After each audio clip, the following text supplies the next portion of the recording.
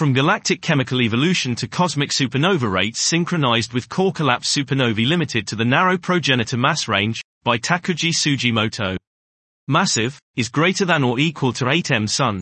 Stars perish via one of two fates, core collapse supernovae, CCSNE, which release synthesized heavy elements, or failed supernovae, thereby forming black holes. In the conventional galactic chemical evolution, GCE, scheme, a substantial portion of massive stars, e.g., all stars in the mass range of 8 to 100 Sun, are assumed to enrich the galaxy with their nucleosynthetic products.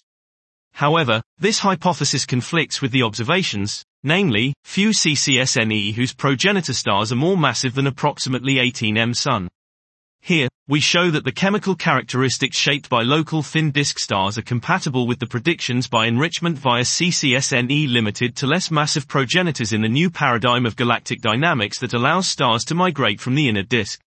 This renewed GCE model predicts that the bursting star formation events which are considered to take place in the galactic bulge as well as in the thick disk generate more numerous low-mass CCSNE than those expected from the locally determined canonical initial mass function.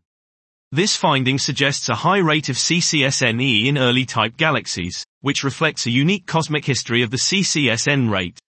With considerable contributions from these galaxies to the cosmic star formation rates in the early universe, we predict a more steeply increasing slope of the CCSN rate with increasing redshift than that in proportion to cosmic star formation.